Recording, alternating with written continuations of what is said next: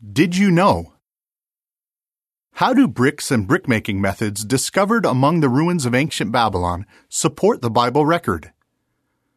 Archaeologists have unearthed in ancient Babylon enormous numbers of baked bricks that were used to build the city. According to archaeologist Robert Koldovai, such bricks were produced in furnaces located outside the town, where the clay is good and fuel is abundant. Ancient records reveal that Babylonian officials also used their furnaces for a more sinister purpose. Paul Alain Beaulieu, professor of Assyriology at the University of Toronto, says, several Babylonian sources chronicle the burning of individuals upon royal command for crimes of rebellion and sacrilege. A text from the days of King Nebuchadnezzar issues the following sentence: destroy them, burn them, roast them, to the cook's oven, make their smoke billow, bring about their fiery end with the fierce flame. This reminds Bible readers of the events recorded in Daniel chapter 3.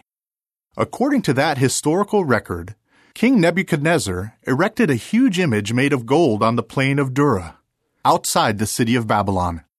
When 3 young Hebrew men named Shadrach, Meshach, and Abednego refused to bow down to the image, Nebuchadnezzar became enraged, ordered that a furnace be heated 7 times hotter than usual, and had the 3 men thrown into the burning fiery furnace. A powerful angel saved them from certain death. Daniel 3, 1-6 and 19-28. The picture shows a baked brick with Nebuchadnezzar's name stamped on it. The Babylonian bricks themselves also support the Bible record. Among them are many that include stamped inscriptions praising the king.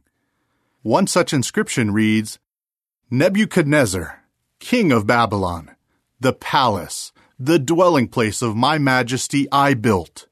May my posterity bear rule in it forever.